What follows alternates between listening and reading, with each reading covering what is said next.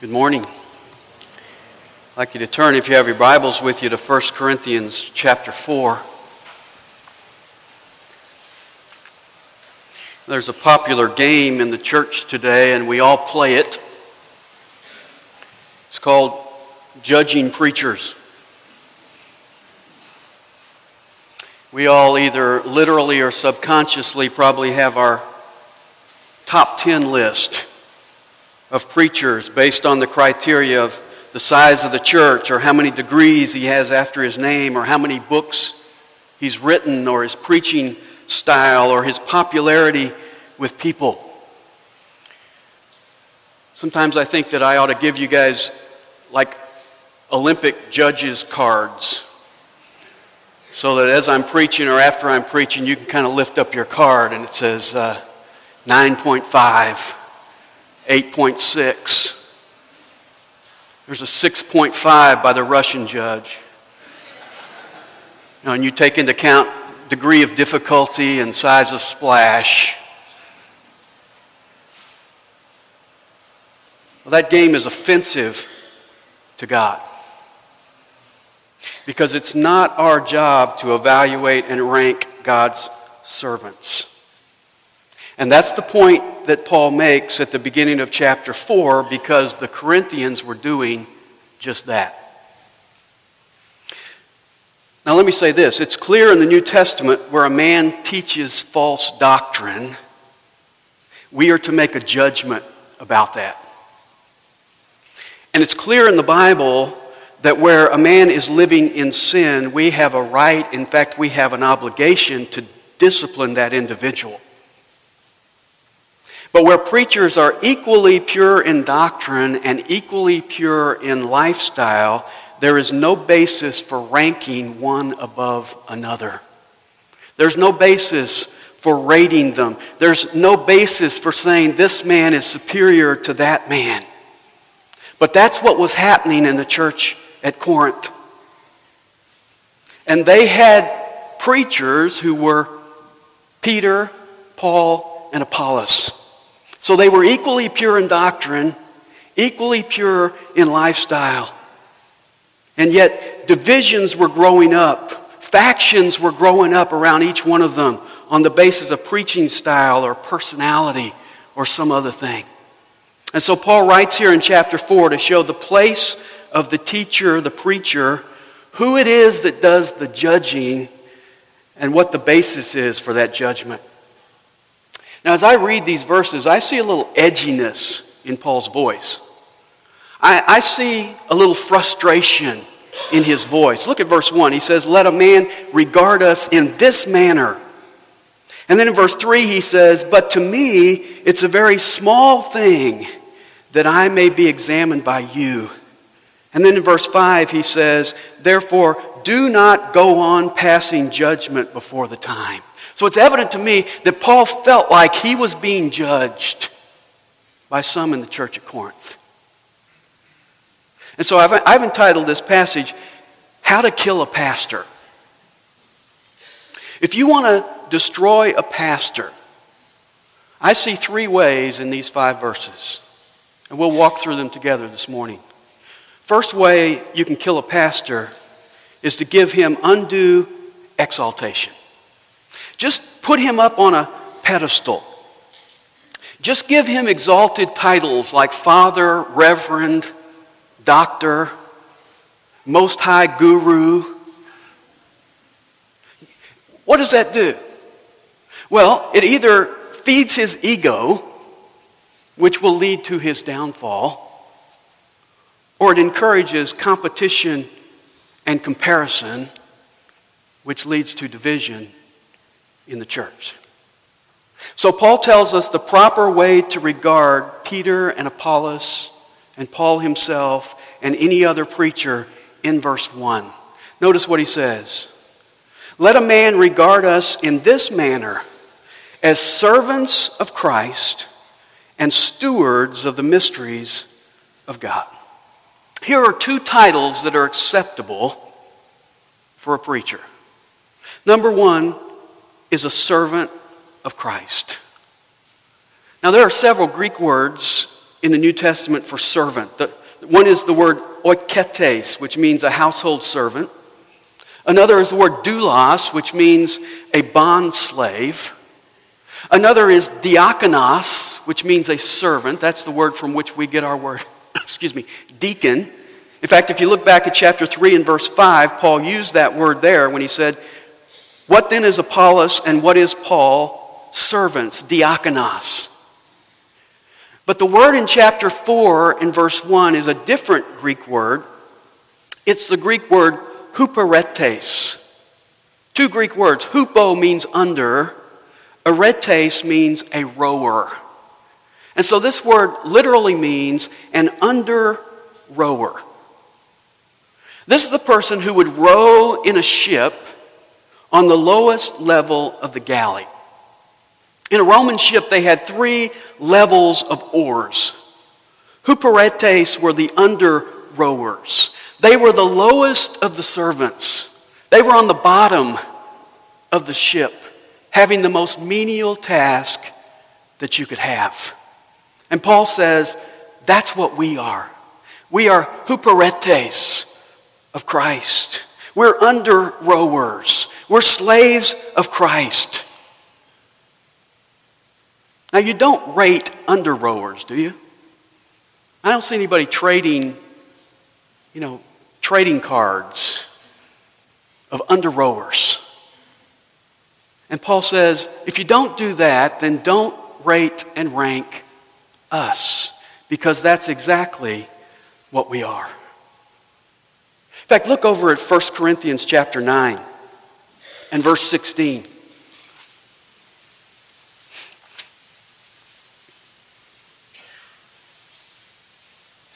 Paul says, "For if I preach the gospel, I have nothing to boast of." You know, sometimes we look at preachers and say, my, how much they've given up. How impressive. They could have done this with their life, but they chose to do this thing for God. What does Paul say? Notice the rest of verse 16.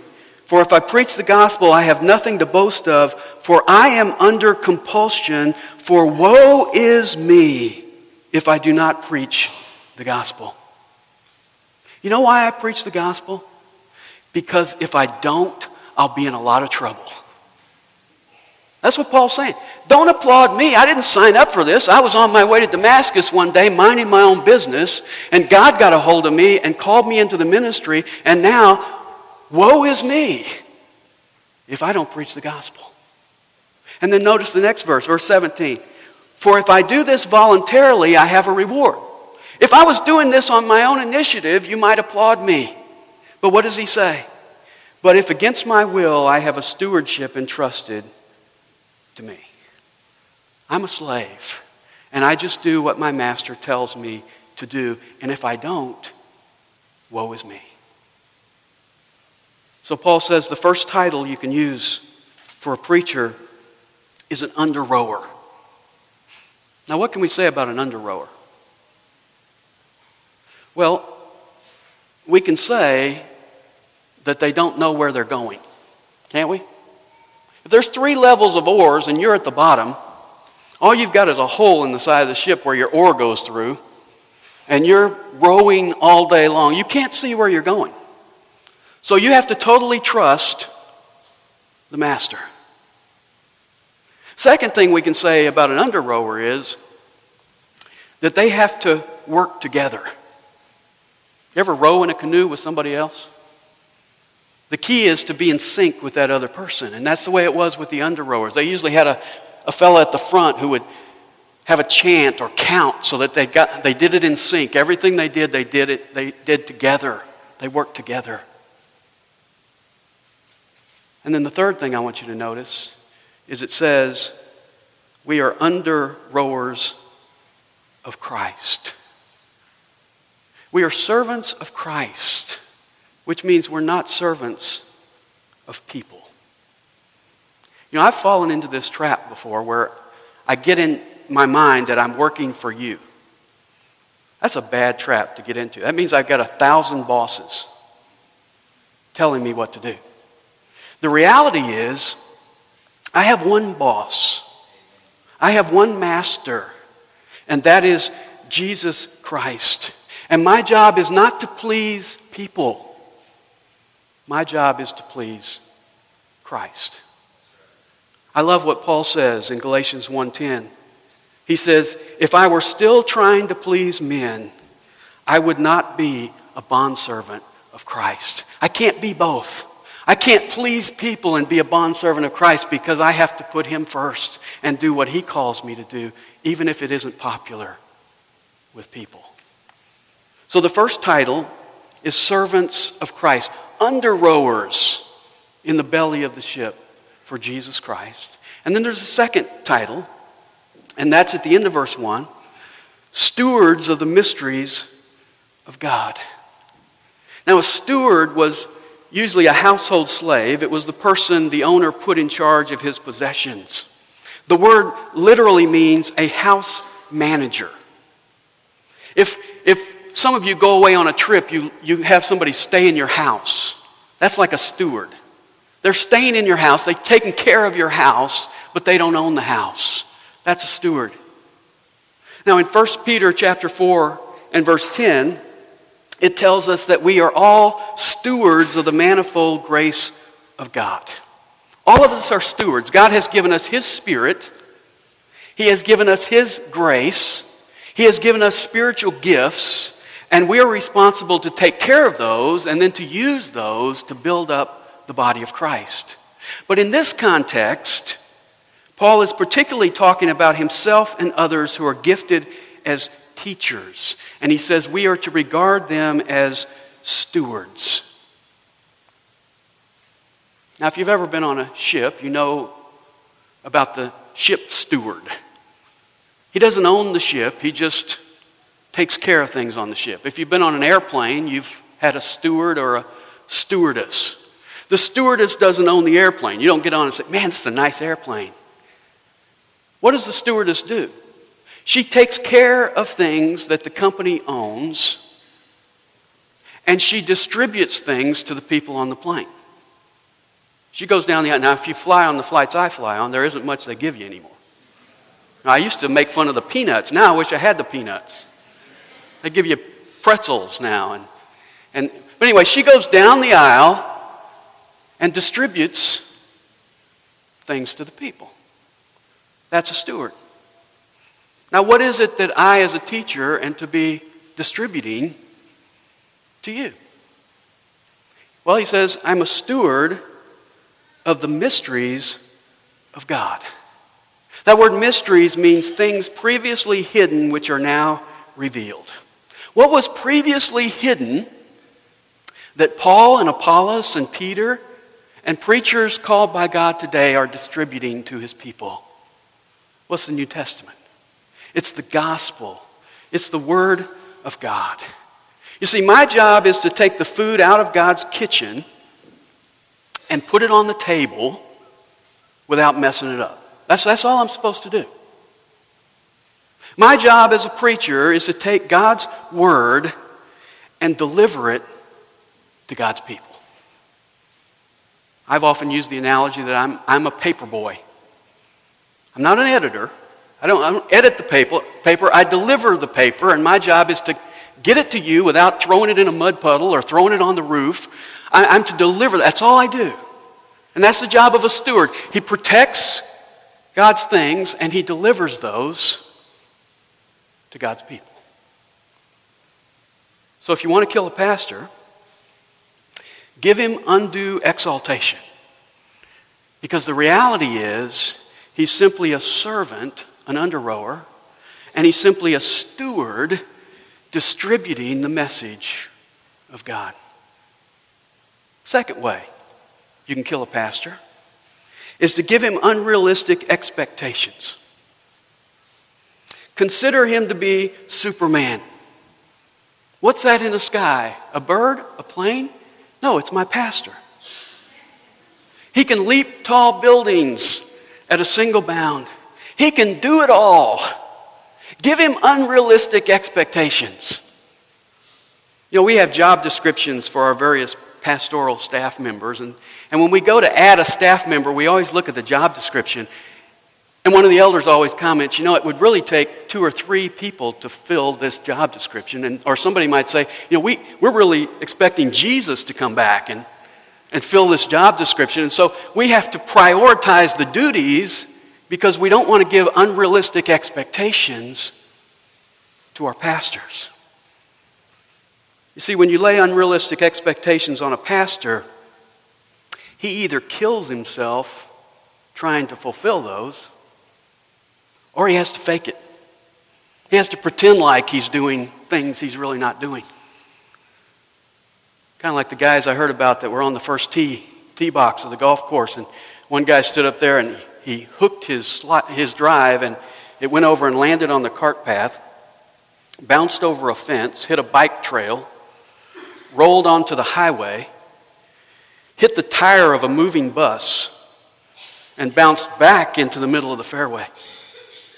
The other guys were amazed that he'd done that. And one guy spoke up and said, "How'd you do that?" And he said, "Well, you have to know the bus schedule."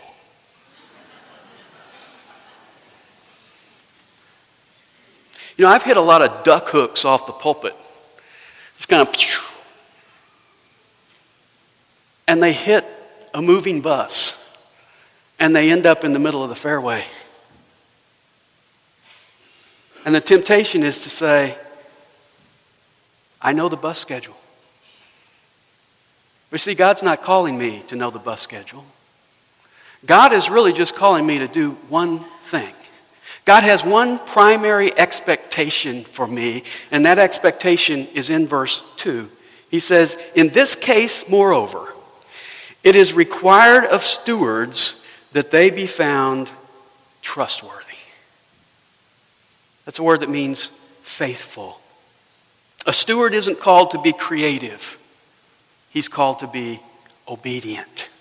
And the idea of being faithful is the person who works just as hard when the boss is looking over his shoulder as he does when the boss is on vacation.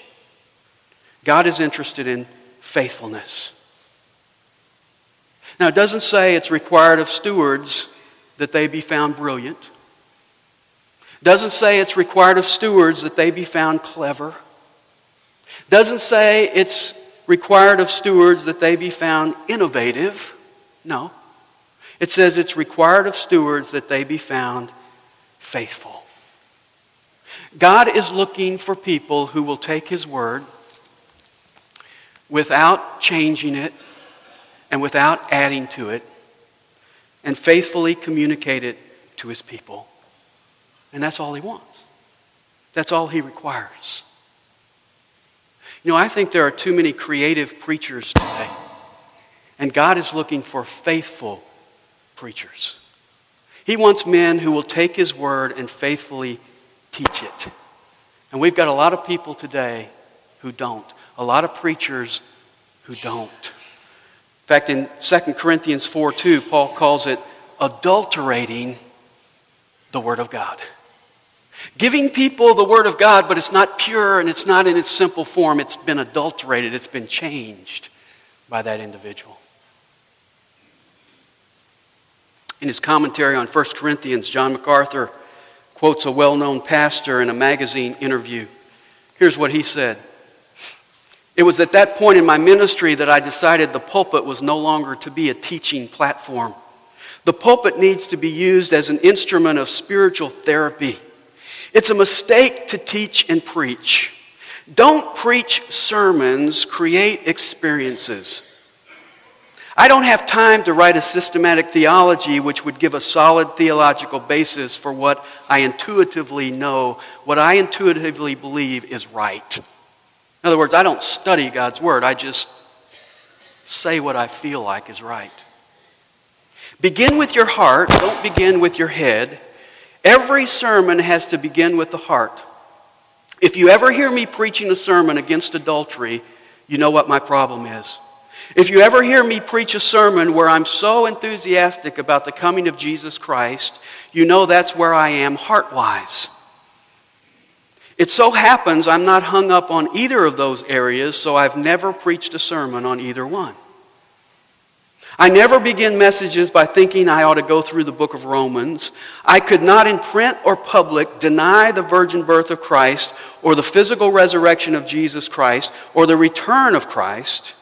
But when I have something I can't comprehend, I just don't deal with it. Wow.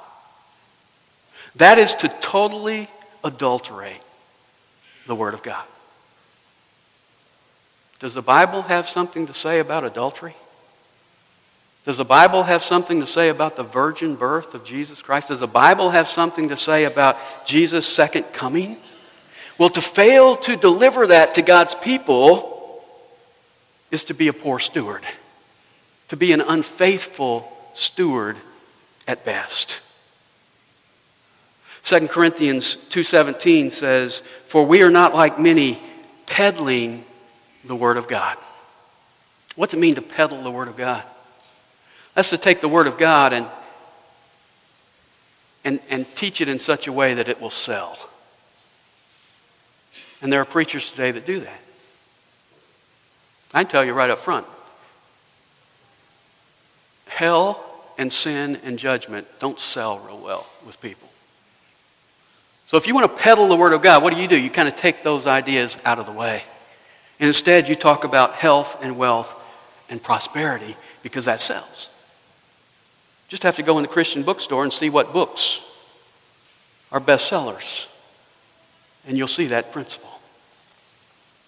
But to selectively preach what people want to hear is not being faithful. And I would suggest to you that the person who does that is a huckster and not a steward. All God wants from His servants is that they be faithful, to simply do what He says, to distribute the mysteries of God, to proclaim the gospel. In 1 Corinthians 4:17, Timothy is called faithful. In 1 Corinthians 7:25, Paul is called faithful. In Ephesians 6:21, Tychicus is called faithful. In Colossians 1:7, Epaphras is called faithful. In Colossians 4:9, Onesimus is called faithful. In 1 Peter 5:12, Silvanus is called faithful. In Revelation 2:13, Antipas is called faithful. And one day in the not too distant future, Jesus is going to come back and He's going to say to some of His stewards, "Well done, thou good and faithful servant." John Payton was a young student in England, and he felt God was calling him to the mission field, but he didn't know exactly where.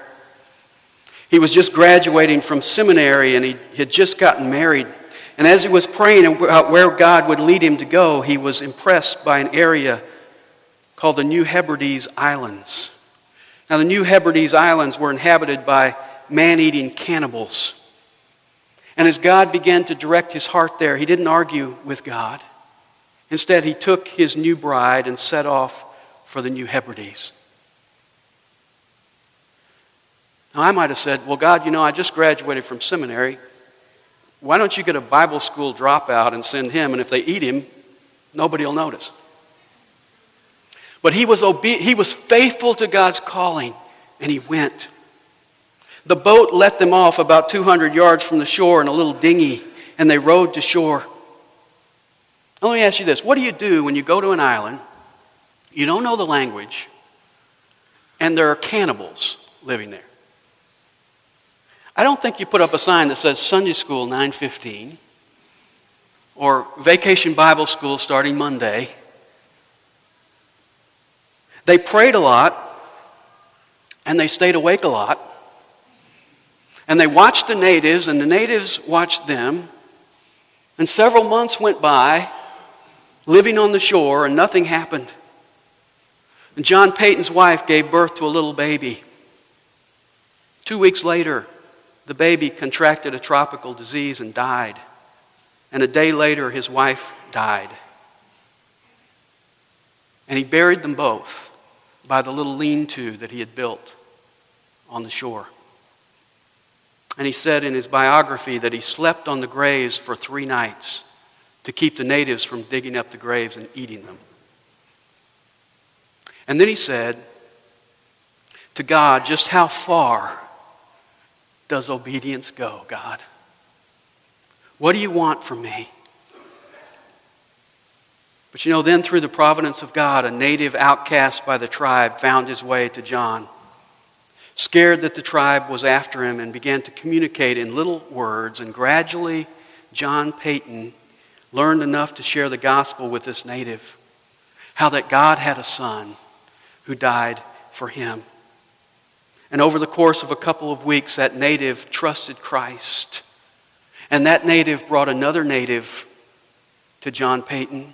And soon he had a little group of believers who would hide him from the tribe when they came to eat him. As God would have it, John Paton stayed on those islands for 35 years.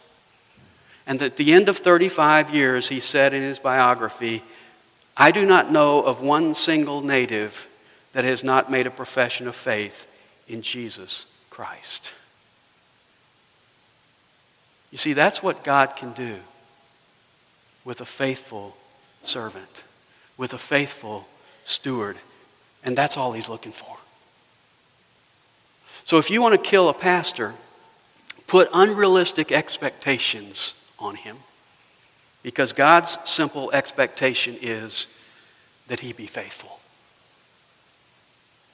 And then the third way to kill a pastor is give him unrelenting examination. Preachers live in a fishbowl. And I know that sometimes you guys have roast preacher for lunch. And I think Paul is responding to that in verses 3 to 5 because he points out three kinds of judgment, three judges or three courts. And those three courts are, first of all, the court of public opinion. Notice verse 3.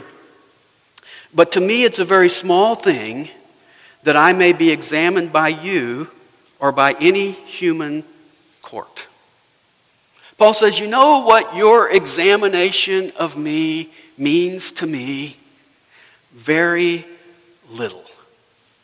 And I think this is the real sign of maturity for a minister to be able to honestly say, I don't care what people think.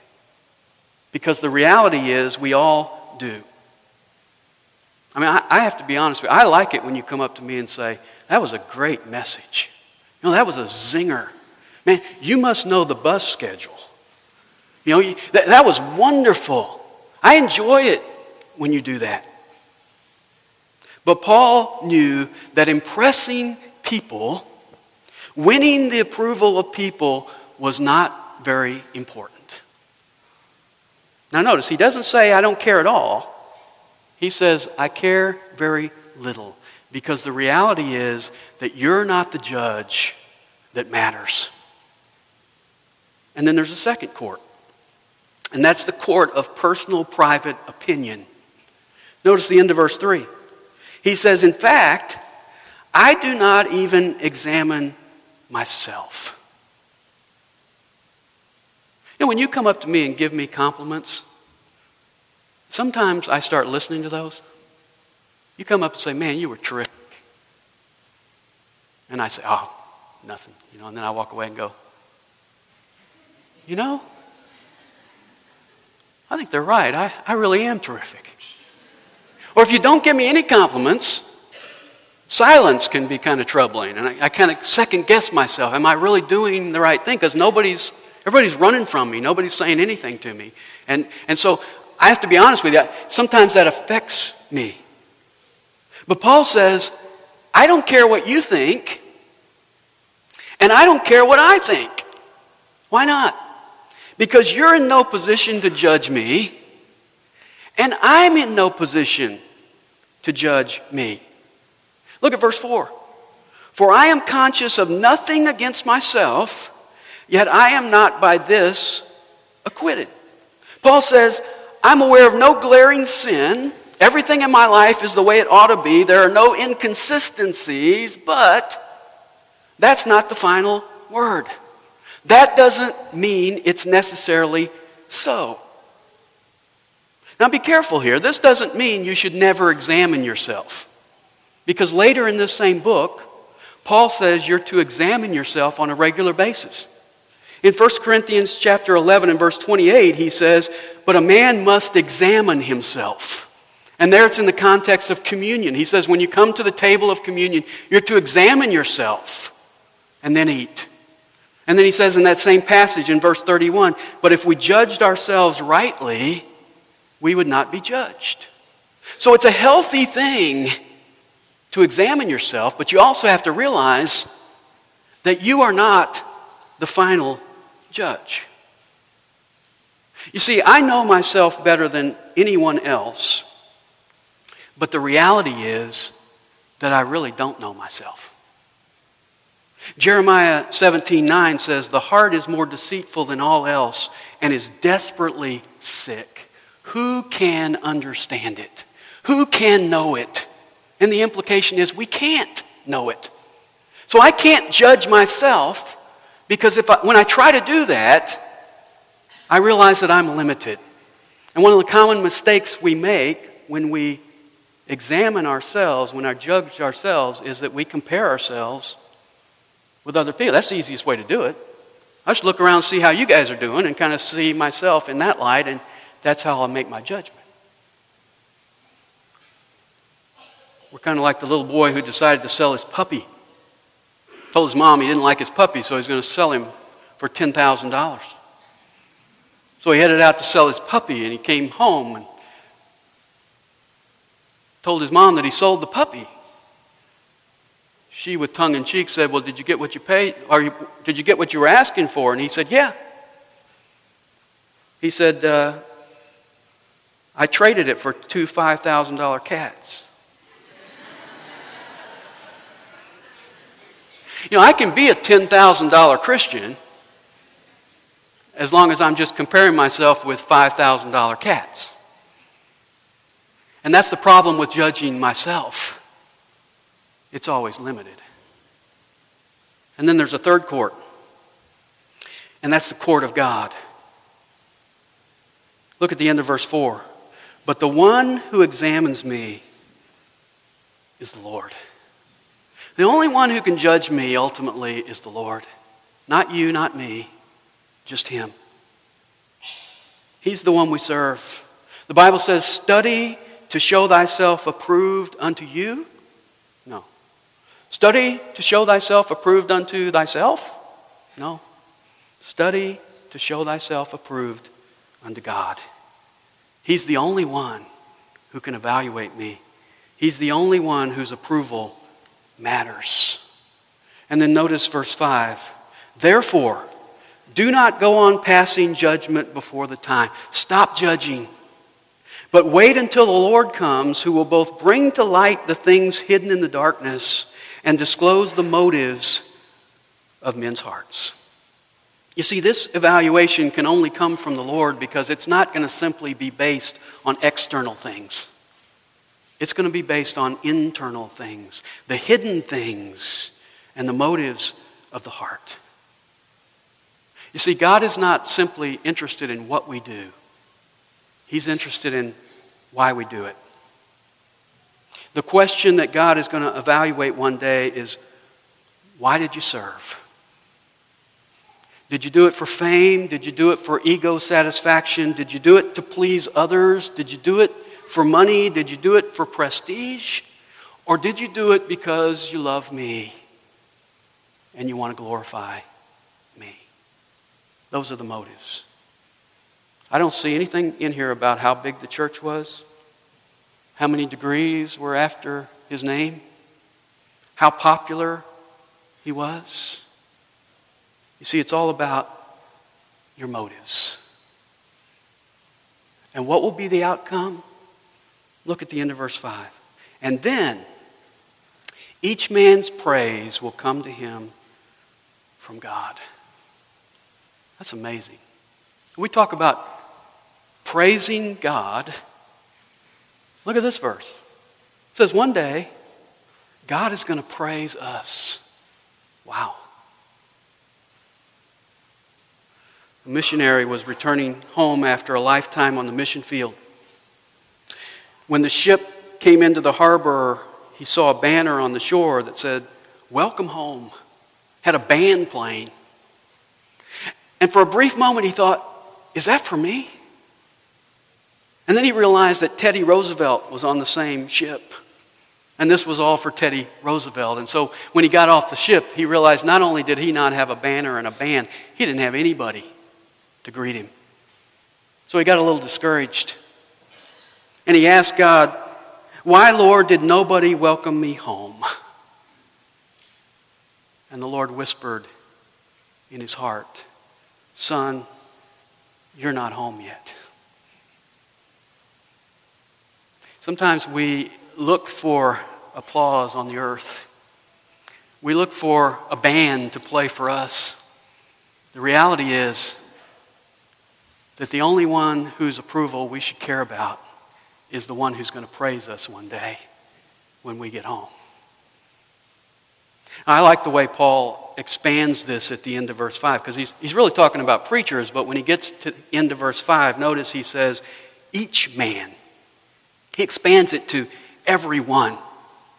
You see, we're all ministers, and we will all one day stand before the Lord. Let me share a poem with you. It's called A Convenient Christian by Dickie Crow. It goes like this. Oh yes, I'm a Christian, have been all along. Just ask me and you'll see my faith is very strong, but I must tell you I'm a convenient Christian sitting on a shelf, a convenient Christian living for myself. I go to church when it's convenient for me, but there's usually someplace else I'd rather be. Because you see, I'm a convenient Christian sitting on a shelf, a convenient Christian living for myself. You say there are things in church I need to be doing. Well, there are more important things that I'm pursuing. After all, I'm a convenient Christian sitting on a shelf, a convenient Christian living for myself. You ask me to serve, and that's just fine, but can't you see, I really don't have time. I'm too busy being a convenient Christian sitting on a shelf, a convenient Christian living for myself. Do I read the Bible? Well, yes, once in a while, but it's really not for me. It doesn't fit my style. I'd rather be a convenient Christian sitting on a shelf, a convenient Christian living for myself.